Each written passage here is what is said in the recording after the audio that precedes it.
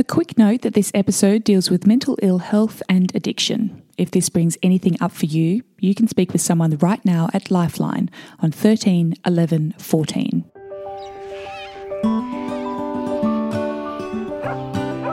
There I was, afraid and damaged and lost in the wilderness and clueless. And instead of going for help or reaching out, I started acting out even more. And along with that came this, party behaviour.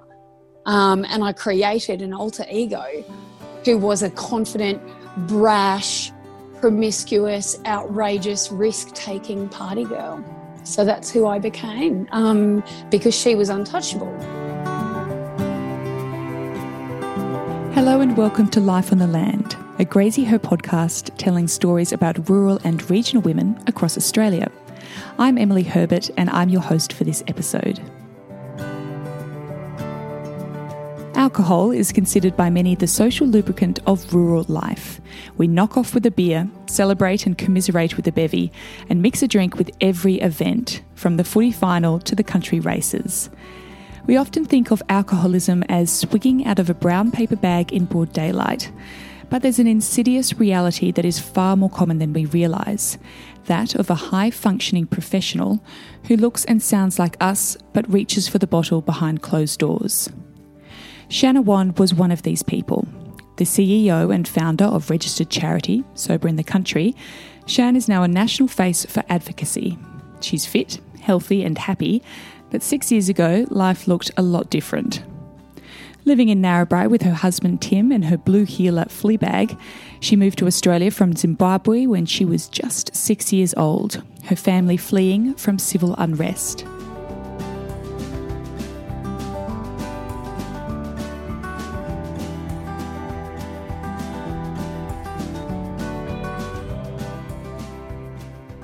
You know, when you think about their story, and my dad's story is extraordinary. He landed in Australia with two toddlers, $200, and started life as a manual labourer in his mid-30s. New country, new town, new everything. Extraordinary fella. So we were essentially refugees from a war-torn area, and hence Australia. Pretty bloody glad he did that too. I bet you are, and we're glad that he did as well, because we have you. And you were raised as a total bush rat, weren't you? Out in the scrub. Yeah, the biggest bush rat ever. I loved it so much. Yeah, so home for us was in northwestern New South Wales. And, my lifestyle was as a full-blown, feral, free-range country kid, like literally barefoot, back of an old stock horse, didn't even have a bridle. You know, it was the old halter with baling twine. Rescuing creatures, I was just full-blown free range. It was just, oh God, Em, I look back on my childhood now and I think we were so lucky. God, we were so lucky. So yeah, I had a beautiful, beautiful childhood. I was just the happiest kid in the continent. I had my horses, chooks, dogs, and I just adventured. It was fabulous. And you were sent away to boarding school. What was that like for you? Well, I'm not going to lie. That's when it all pretty much went to shit. I was a happy kid. And then ... Yeah, mate, honestly, boarding school for me was not good. It was not a good fit. I didn't, you know how in this day and age kids have better social lives than any adult, right? They're always off at preschool. They're always off at kids groups, daycare. These little guys know how to socialise from the age dot. I had no social skills. I had the social skills of a peanut. So landing in a boarding school environment for me was horrendous. So I was terribly homesick. And I just didn't know how the world works, and what I now understand is politics happen as soon as you're in a group environment. And I just didn't know how that all worked, and I didn't fit. And so, I was a misfit my whole way through school. It was yuck. So it must have felt so good when that final school bell rang and you were out of there for good. Yeah, I actually remember it was the first time I'd openly rebelled against my mum. I still remember we were lining up on the last day and she, Oh, this is bad. I'm not encouraging people to do this, just for the record. But I remember she'd bought flowers and chocolates for me to give to a particular matron as we were checking out on that final day. And I just put my heels down and I said, no, this person has been nothing but awful to me for 7 years. If you want to give those flowers and chocolates, you knock yourself out. But I refuse absolutely flatly to say thank you for the torment. And I just jacked up. I completely jacked up. And that's actually truly against my nature. But it was funny. That's when rebellion started to really kick in for me. And yeah, I could not get out of there quickly enough. It was so different back then, Em. Like, we didn't have technology. We couldn't see our family. We were under lock and key and a suffocating set of regimented rules and regulations. It was not a good time for a lot of kids, actually. Yeah. So how did that rebellious streak continue? And what did you do after school? So straight after school, because I felt institutionalised and trapped and caged in, I think I said this on Australian Story, I pinned my ears back and I bolted out those front gates. I was like, get out of my way. I was completely hell-bent on freedom. And the irony was, because of this suffocating, restrictive environment that I'd been schooled in, I still had no skills. I still had no concept of how to manage boys or social situations or even parties oh my God, I had no idea, like none. So I did indeed take off out of that front gate with my ears pinned back. And I refused to go straight to a higher education at university or whatever. I said, no, I'm taking a year off. And again, I defied my parents' wishes there because they wanted me to go to uni immediately. And I said, I can't go to another institution. And I took off and I decided I'd go pursue my ongoing mad passion with, animals, livestock, horses, etc. Because the property I grew up on was not stock. It was cropping. So, and I knew I wanted to be around something equine or bovine, whatever. It had to have, a heartbeat. And so, yeah, I took a job as a Jillaroo. And you'll appreciate this one, Em, I worked as a polo groom. So I pursued horsey stuff in that year, straight out of school. Yeah. And you did suffer a major trauma as a young woman. Can you tell me a little bit about that time and how it affected you, particularly in the long run? Yeah. So imagine a girl in full-blown rebellion, but really who's a goody two-shoes at heart. That's kind of what I was. Like, honestly, I had no vices. I was just, oh dear, I was just so friggin' naive. It's extraordinary. Anyway, I landed in several bad situations. And to cut a very long story short, in my first year out of school, I was sexually assaulted on 4 separate occasions, and I also was raped and lost my virginity to date rape on a remote property.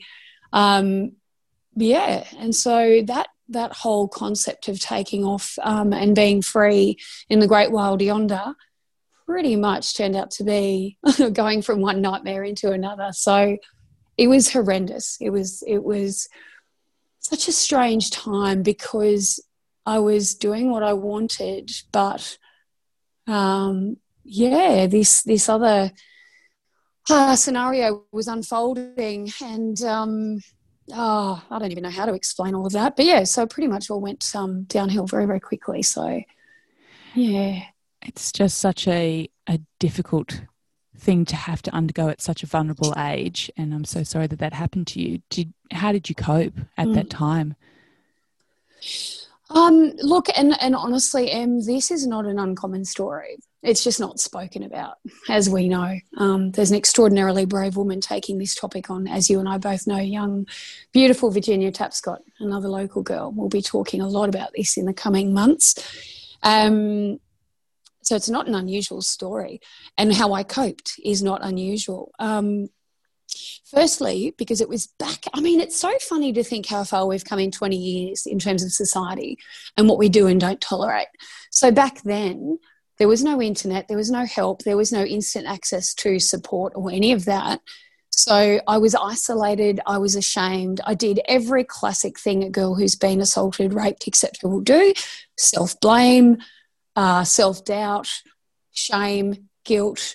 And I thought, oh, well, I've asked for this. I've asked for this. I've done something to deserve all of these things. So I better stick it out and suck it up because it's all my fault anyway. All of those classic things were going on in my mind, and I did try and stick it out. And what I started to do was hide behind alcohol in social situations because it was so readily available. Like, rural life was just peppered with grog. It didn't matter where you go. Sorry, didn't matter where you were going or what you were doing. The common theme at every single thing, from rugby to polo cross to polo to picnics to Friday after, like, everything was grog focused. So it was very convenient. I quickly discovered that beer made me feel brave. So that's how I coped. It was the only I had no other coping mechanisms whatsoever. Yeah. But at the time, you were simply known as the life of the party. Yes. And again, very common story. It's so ironic. This is Psychology 101, seriously. There I was, afraid and damaged and lost in the wilderness and clueless. And instead of going for help or reaching out, I started acting out even more. And along with that came this, party behaviour. And I created an alter ego who was a confident, brash, promiscuous, outrageous, risk-taking party girl. So that's who I became, because she was untouchable. And she didn't have feelings and you couldn't hurt them. Isn't it stupid? It's such a bloody cliche, seriously. But, I did all of those things that you read about everywhere. So I hid behind a smoke screen. So when did you realise that you did have a problem with booze? I reckon it wasn't until I was about 30.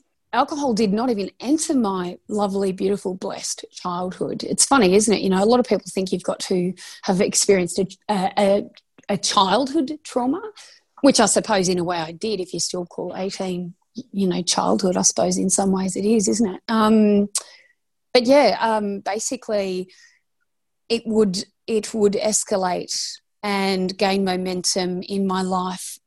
And by the time I was 30, I knew there was an issue, but it took until I nearly was ready to take my own life and didn't even want to live anymore to realise that this thing had over a 20-year period gone from being a place to hide to being a full-blown chronic addiction that would take my life. Yeah, unbelievable. It is such an extraordinary thing because you were a professional countrywoman during the day. So you were a rural journalist, a photographer involved in agriculture, and at night a raging alcoholic. How common is this high-functioning addiction in country areas?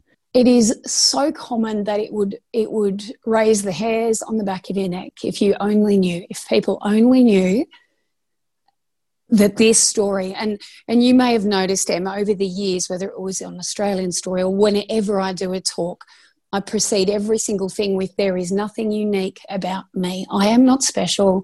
I am not some pin-up girl for this thing. I just speak about it to help others. And the reason I'm always at pains to point that out is because this story is so horrifyingly common. And I believe as a society, we've done such a shocking job of normalising and glorifying alcohol and stigmatising someone who eventually falls through the cracks, that we're perpetuating death in our own community. And it begins as that high-functioning professional. It's oh, goodness, I could tell you stories for days and days and days, but it's extremely common. It's funny, Em, for 6 years I have spent day and night conversing from one end of Australia to another in this space. Not once have I had a conversation with whether it's an individual or a family that hasn't been impacted either directly or indirectly by alcohol addiction. Not once. This thing doesn't spare anybody, actually, but we just don't talk about it. What did your addiction look like? It looked like a girl who had a good haircut and a mortgage and a successful business and an education and a brain until 5 o'clock. And then it looked like someone who increasingly was isolating themselves from social situations. So it's funny, I went from being a very public party girl to withdrawing completely. And in the end, I was doing my heavy drinking at home under the cover of privacy, because that's also precisely how alcoholism manifests, because you start to realise you can no longer control your own behaviour or your own actions, and you know deep in your darkest alcoholic heart that you can't stop once you start. So for me, the end stages were after 5, going to the bottle shop, getting a few bottles of wine, and I would sort of kid myself that I was stocking up, but I would frequently get through 2 bottles of wine and into a 3rd bottle by myself. And I would have gone and done a full day photographing a family, being amazing, Shanna, who was vibrant, professional, loving, working with kids, photographing families. Like, I just loved it. I loved it so much. And then as the day would end, that hollow, lonely thing in my heart would kind of just kick into gear, and I would start drinking. And I would convince myself that I was just having a few wines while I edited photos. But yeah, it progressed to the stage of basically blackout drinking repeatedly in my own home. Yeah, very, very common as well. So, but I was convinced that because I didn't drink until after 5 o'clock that I was fine. Isn't that shocking? And what were your family and friends saying to you over this, more than a decade of getting blackout drunk? Well, because I was pretty clever and sneaky about what was going on, I kept the truth from a lot of people. So I started isolating, and I tried to not let people see the depths of where this had been going. And so I was in denial, and I was sort of manipulating and lying and hiding and deceiving and doing all the classic trademark addictive behaviours, because I knew it was wrong. I knew I was in big trouble, but I was so addicted. I didn't want anybody to come and tell me what I knew I needed to hear but didn't want to hear, and therefore they might interfere with this pattern of self-destruction. Anyone who dared to get too close to the truth, I would basically push them away, or lie to them about how serious it had become. So I was living a lie, basically, Em. I was living a total and utter lie, telling everybody I was okay when I wasn't. My mum or my dad would ring me in tears and say, "We know you're not okay."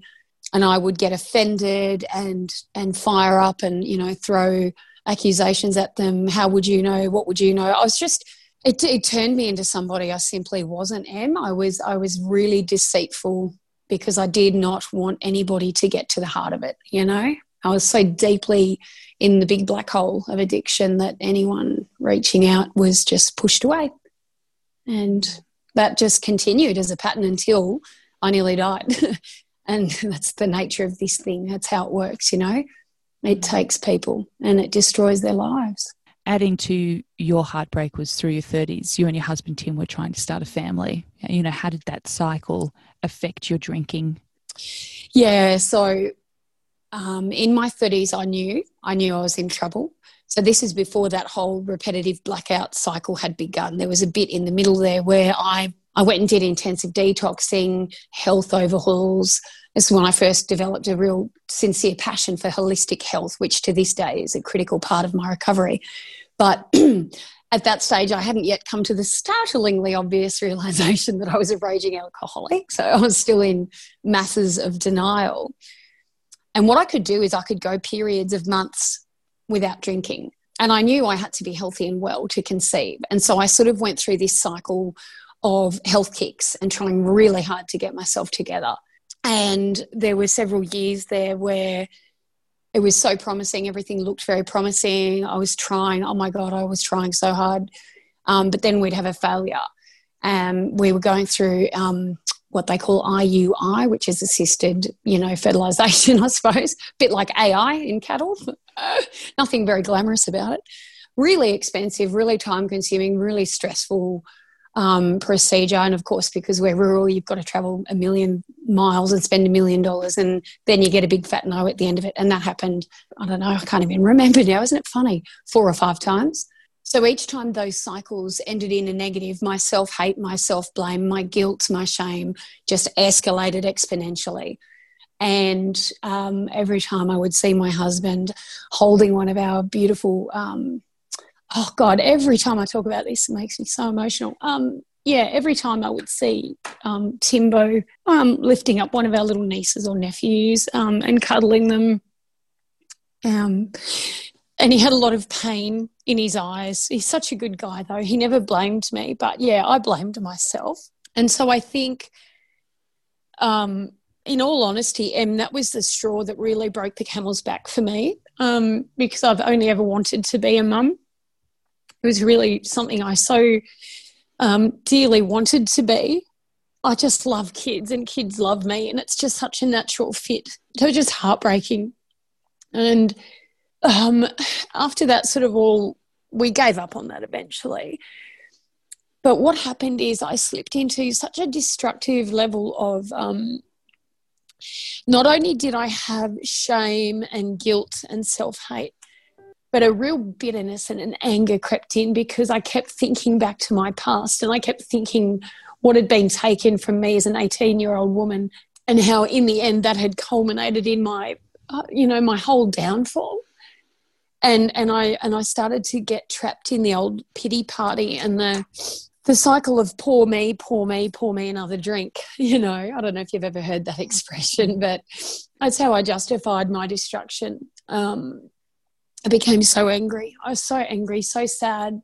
And that just was the final descent into a place I nearly didn't make it back from. So, yeah, that was a horrific, horrific time of life. It was just awful because you're watching every single person in your rural community get their homes, have their families, put their white picket fences up, rah, and you are still all these decades on the person on the edge. It's just, oh God, it's the most awful feeling of not belonging and not having a purpose. Yeah, so that was really tough. It was a very tough time. What was rock bottom for you? So rock bottom was, so we'd given up on, starting a family, and I had continued going back to work, pursuing my photography, working longer hours. So I was by this stage half a workaholic, half an alcoholic. And eventually it just got worse and worse. And for those who don't know, that's the nature of alcoholism. It's a progressive and ultimately fatal disease if it's left untreated and unchecked. And it's exactly what was happening to me. It went from one level to another, to another, to another. And towards my 40, when I was approaching about 40, I realised I was basically constantly contemplating suicide. I was in that shocking place where you don't want to live, but you don't want to die. You're just living hell. You sort of can still pick yourself up. You can still kind of go to work. You can still kind of present as normal, but you're the most tormented soul in the planet. And rock bottom was basically another mysterious drinking accident, which was me falling down a flight of concrete stairs and coming to in emergency with a heap of strangers standing over my bed. And I just went, oh God, what now? Yeah, and I had a massive hole between my eyes that they'd stitched up. By the grace of God, there was an amazing surgeon on hand who was able to stitch me up without leaving me looking like Frankenstein. And Timbo took me home and tucked me into bed. And I'll never, ever, ever forget that I was sitting there and I was waiting for this poor, beautiful, broken man to say, how could you? Why did you? The usual questions that a person who doesn't understand this disease would ask. And instead of that, I still remember so clearly, he leaned over and he just tucked a bit of hair behind my ear and he said, sweetheart, he said, you can't even help this. You can't even stop it, can you? And that was it. I just broke into a million pieces then and there because I finally realised I was going to die. I finally realised I couldn't help it. I was completely out of control and that I was a fully hopeless, helpless, raging alcoholic and I was going to die. I was going to die young. And I knew it with all the certainty in the world that if I didn't take action, I would die. And I realised there was a little part of me that still wanted to fight. So I fought one last time.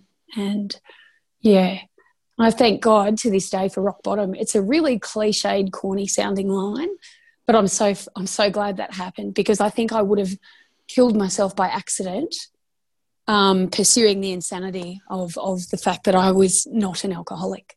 Honestly, it's the most shocking disease. Yeah. So I'm very, very grateful that happened.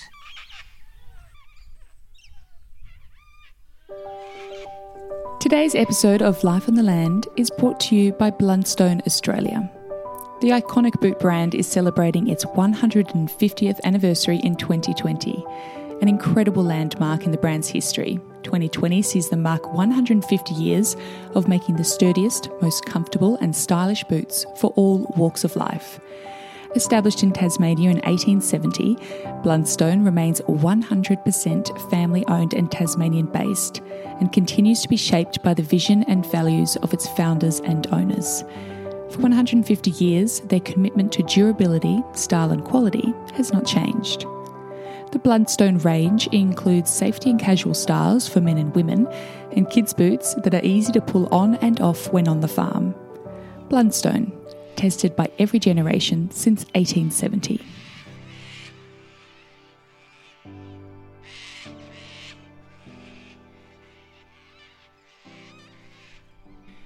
What were your first steps to recovery? As old as the hills, my love. Basically, the first critical thing was me acknowledging I had a problem, admitting the truth to myself. It came down to being no more and no less complicated than that. The day I stopped kidding myself that I was okay was the day it all changed. And then here's another raging, fabulous cliche for me. I wish it was a scene in a movie. It was basically standing up at an Alcoholics Anonymous meeting and declaring in front of a group of strangers that I wasn't okay. I drove 3 hours to go and visit a recovery support meeting, and I listened to the stories of all these other people, and I never knew I was one of many. Now I know I'm one of flipping endless tens of thousands. But I'd never seen other people in action like this. I didn't know it existed.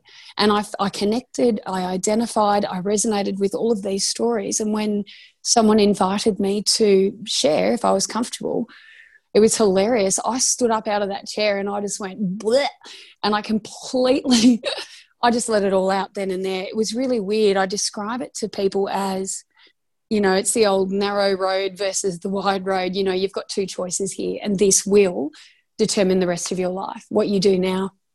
And everything in me wanted to say, no, thanks, I don't want to contribute. I'm not as bad as all you, blah, blah, blah.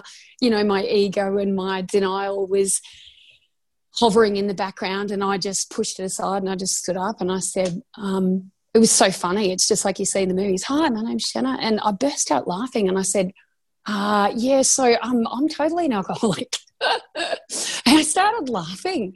And I said, I can't believe I've not been able to ever say that, because holy shit, how much more proof do you need? And I just started laughing somewhat hysterically, but also with a lot of relief. And I said, I'm completely done with lying. I'm completely done with pretending I'm okay. I need help. I really, really need some help.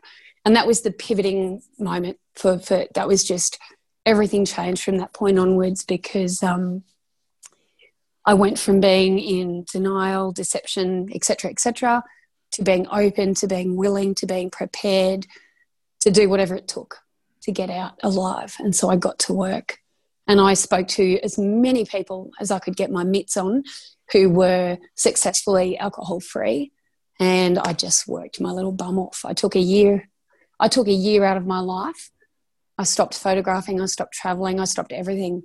I took all of the advice that I could get from experienced people who were long-term, sober, and I listened, and I opened my ears, and I called myself out on my own bullshit, and I went to work, and I turned into a mega nerd. I spent like 12 months studying full-time how to be sober in the country, basically. Yeah, I made it my priority over everything, including friends, family, you name it.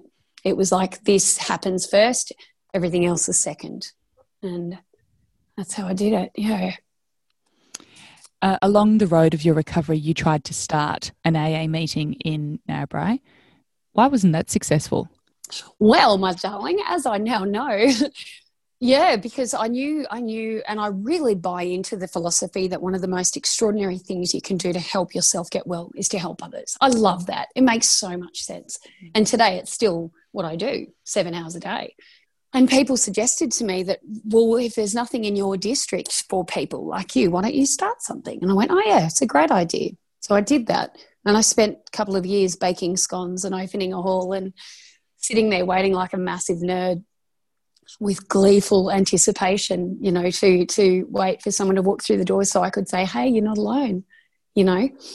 But long story short is what I now understand is that anonymous recovery meetings are a fabulous idea if, in fact, you can be anonymous. However, in a small country town, that ain't possible.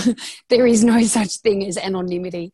And eventually, after 2 years, I just shut shop and gave up because I was heartbroken, and it was so clear that nothing would change there.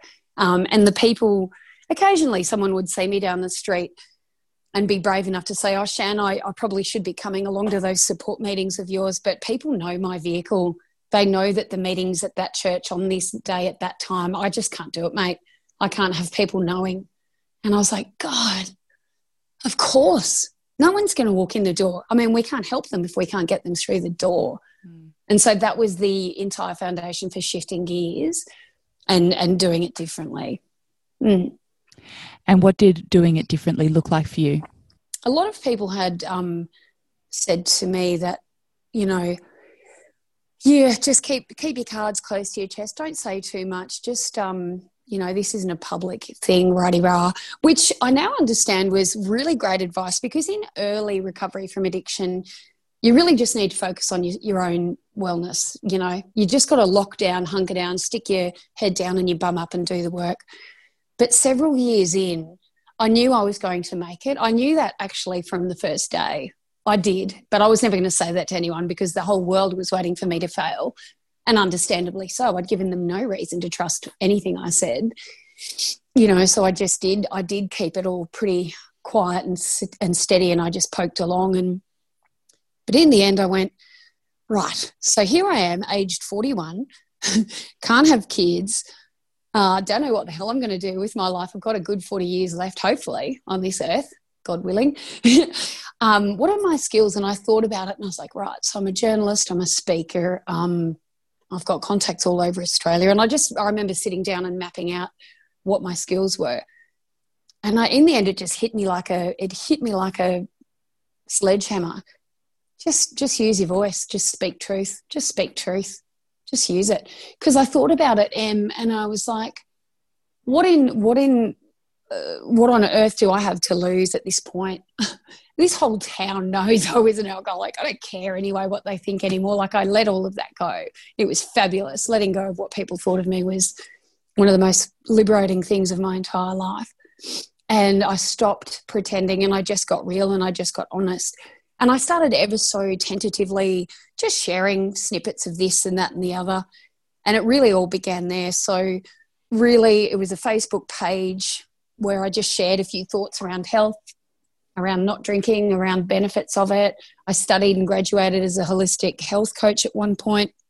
So from Shanna, the nearly dead raging alcoholic, to Shanna, the CEO of what is today a national charity, was a very messy, wiggly, windy road of 6 years of attempts, failures, knockbacks, friggin' endless refining and, you know, whatever. But yeah, it essentially began with me just speaking truth, and I just kept at it. I kept at it and at it and at it. And the response was very swiftly, please say more, please do more. Oh my God, my friend, sister, me, somebody needs to hear that. Please don't stop. This is so important. And it just kind of took off. Yeah, just truth. That's all it is, just speaking. Mm. Who is Sober in the Country for? So Sober in the Country, it began, as I said, as a conversation. Today it's a charity. But it is for the overlooked demographic of hardworking rural men and women all over Australia who basically get up and show up through drought, flood, fire, whatever, and go and do their day's work. And they're the people who, when they stick their hand up and acknowledge they're not okay and they might need a hand, they can't get it. They can't go anywhere. They don't qualify for support. They don't qualify for help. And they get dismissed by society as even needing a hand because they look like Emily, or they look like Shanna, or they look like someone with good hair and a decent vehicle and a mortgage. And people go, you're right, you can't be that bad. So it's for a really, really severely overlooked portion of our society, those high-functioning men and women who are doing what needs to be done, but under cover of night, they're not okay. And they don't know how to speak about that, where to go, what to do, how to even begin their journey. So it is for people like me. I am my target demographic because nobody looks at people who appear to be okay. Nobody. Everyone is so busy focused on the bottom end of the spectrum of addictions at rehab, hospitalisation, emergency, crisis, etc. And as you know, my very favourite quote in the whole world from Desmond Tutu summarises our mission, which is, there comes a time when we've got to stop going and pulling people out of the river when they've already drowned. We need to go upstream and find out why they're falling in. That is what Sober in the Country does. That is who we are there for. We're there for the people falling in who can still be pulled out. What sort of kickback did you get from more traditional recovery groups when you were launching Sober in the Country? I got roasted. A lot of them came after me. I got a lot of flack, a lot of hate. But thankfully, I knew to expect it. And I knew people would never would not take the time to investigate the fact that I was not the enemy. And I sort of had things and strategies prepared. So let's say, for instance, an old school person who was all for traditional recovery models would reach out and attack me. I'd say, hey, you might want to just take a moment and read the blog I wrote about why I started this. I'm not against recovery support models. I think they're fabulous. But what happens when people can't be anonymous? What are your suggestions there? I'm doing this because that was not effective. So, there's more than one way to skin a cat. Yeah, and it was interesting. After initial waves of backlash, what's fascinating to this day is that this stupid pandemic has forced the entire globe to go online. I've actually now had a heap of these old school traditionalists come back to me, apologise and ask me to speak at events, and they have said, I'm so sorry, we got this so wrong. We did not even have a clue of how horrific it is to overcome addiction in total isolation. And now we understand it because we're all in ISO. We finally get it. And I'm like, it's all good. Thank you. Let's work together. It's all I've ever wanted. I'm not here to compete. I'm not here to reinvent the wheel. It's funny, one of my favourite lines, Em, is that I'm not here to reinvent the wheel. I'm here to recalibrate it for bush conditions. And what we've traditionally done does not work out here. It's as simple as that. So it's really cool. It was a very, very, what's the word, Miss Journalist? It was a good feeling when these guys came back around me. It all came full circle. It was amazing. COVID-19 has been such a kick in the teeth for addiction and isolation. What's your view on its flow-on effect and namely bottle shops being named an essential service? This is my favourite topic. It's basically a passive acknowledgement from our very own national leaders that Australia is an alcoholic. I don't want to beat around the bush there because there's no point. So the very reason bottle shops became an essential service is because, and I don't think, as far as I know, very happily correct me if I'm wrong, if anyone knows differently, but I don't think a leader or a politician or a health professional has ever stood in the public arena and said, the reason we have had to make bottle shops an essential service is that if we didn't, the entire country would go mad and there'd be outright civil war from all of the drinkers saying, how dare you, followed closely by all of the undiagnosed, untreated alcoholics all through our society would be crashing emergency healthcare systems because they'd be going into acute withdrawals, not to mention escalations in domestic violence and all sorts of things. As if I had a chance to sit down with Scott Morrison or Greg Hunt or any of those blokes, I would say to them point blank, you poor things, you would have been damned if you did and damned if you didn't. There's no easy way through this.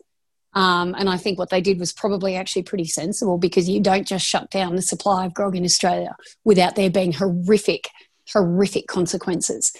I just wish with all my heart that they had used the opportunity when that happened to speak the truth as to the why. Why are we doing this? I'll tell you why, guys, because we have got a bloody massive problem in this country and we're not talking about it. Well, COVID has been really full on for you anyway, because it was meant to, you have spent 6 years running your charity for free, totally for free. You've put thousands and thousands of volunteer hours into this. 2020, you were meant to go on this massive speaking tour, which was going to help keep the charity afloat, keep you afloat, put bread on your table.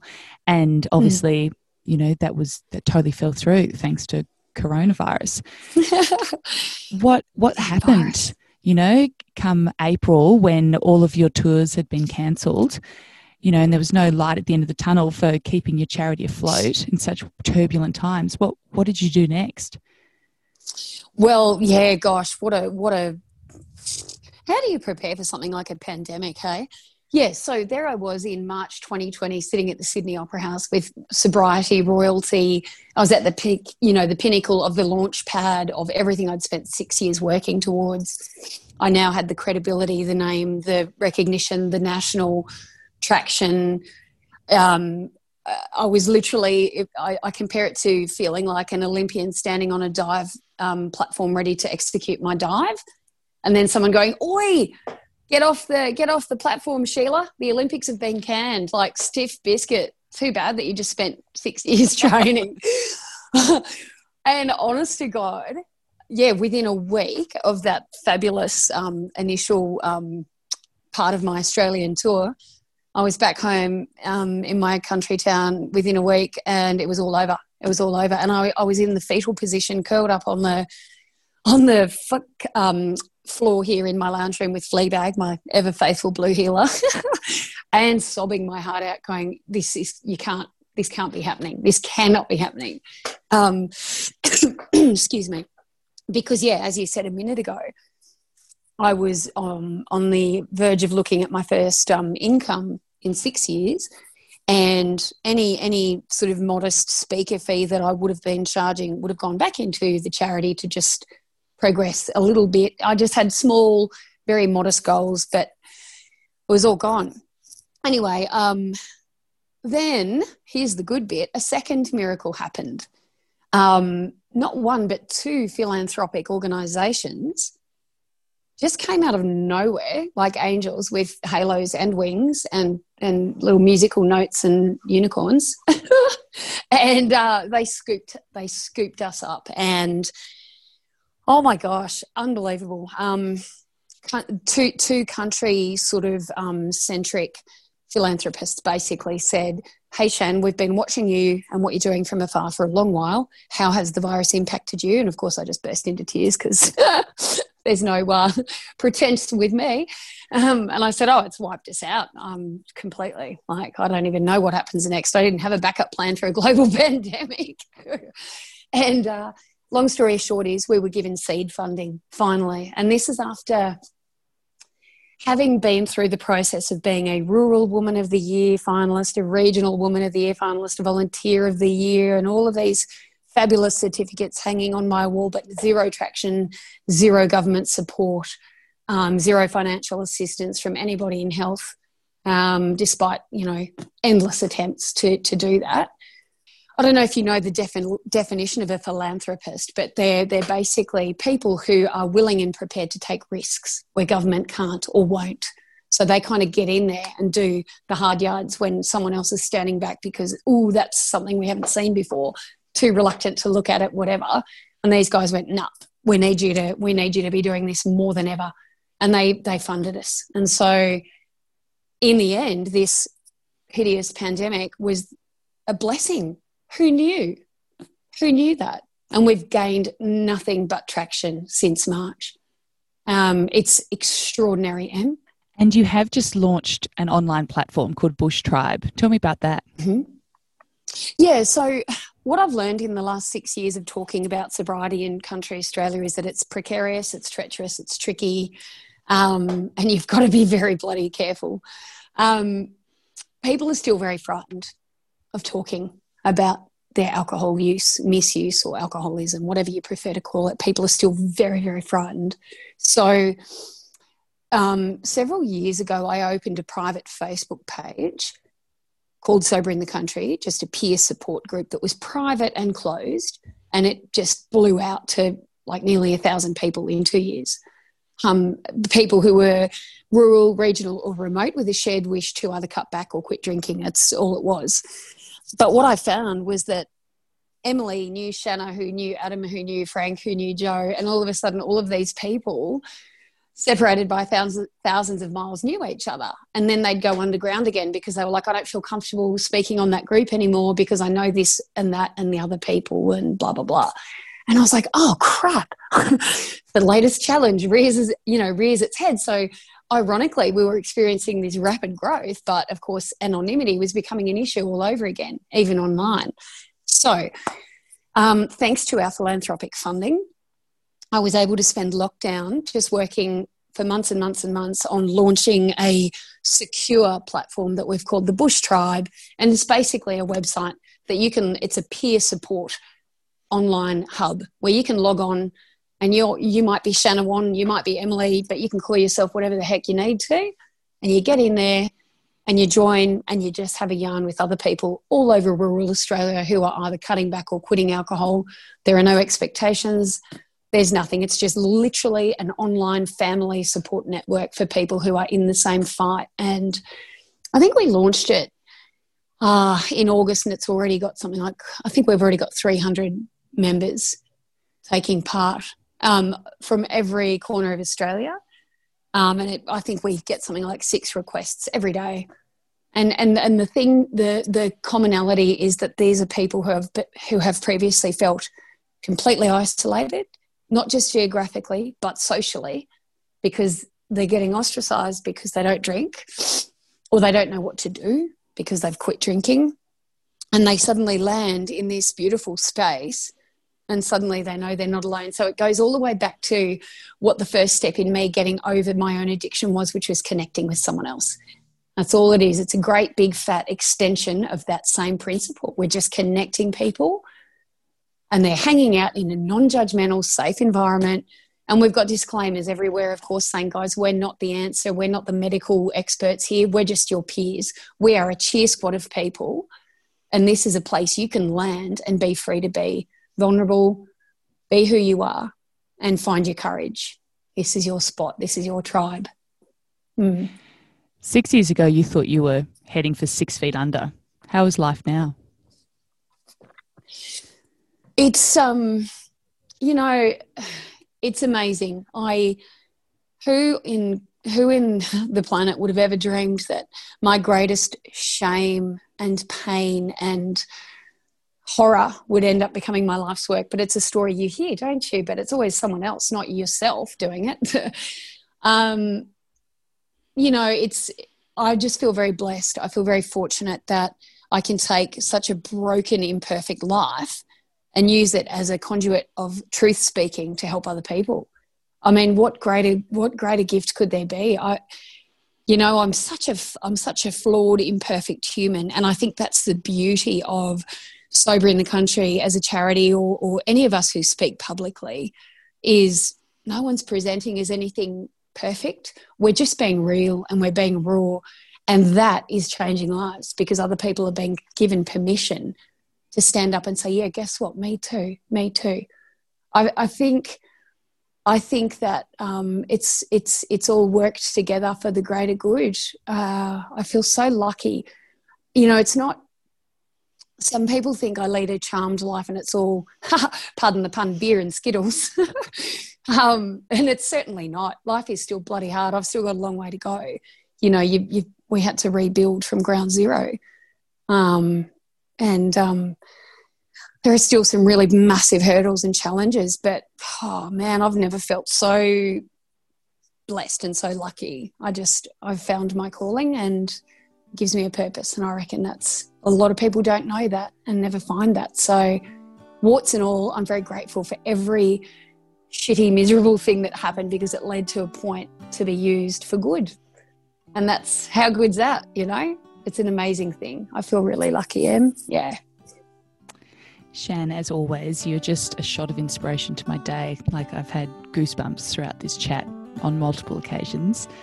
And I just want to thank you so much for your vulnerability, for your rawness, for standing up and being a face, for giving others a platform. Just thank you so much. Thank you for having me, Em, and it's just a pleasure to be. I love the fact that there's some synchronicity with you and I chatting. It's pretty awesome. Thank you, beautiful girl, and thanks to Grazier. Love what you guys are doing. It's very, very cool.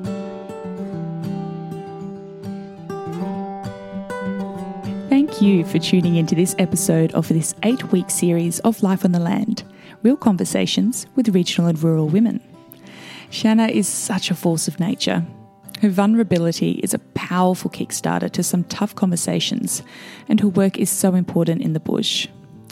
We'll link to Shanna's Instagram and where you can find out more about Sober in the Country in our show notes, so you can continue to follow along Shanna's journey and find out where you can support this amazing charity. We'd love to know where you're listening in from. Send us a picky of where you are or screenshot your app. It gives us such a buzz to see just how diverse the landscapes are that our community lives and thrives in.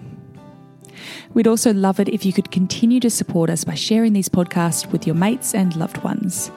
Let's continue to give voice to women and their stories in the bush. You can find more gorgeous stories in our spring edition, which is on sale now in your local stockist, or you can gift a subscription to a friend at graziher.com.au. This is a Graziher podcast produced by Manson & Company.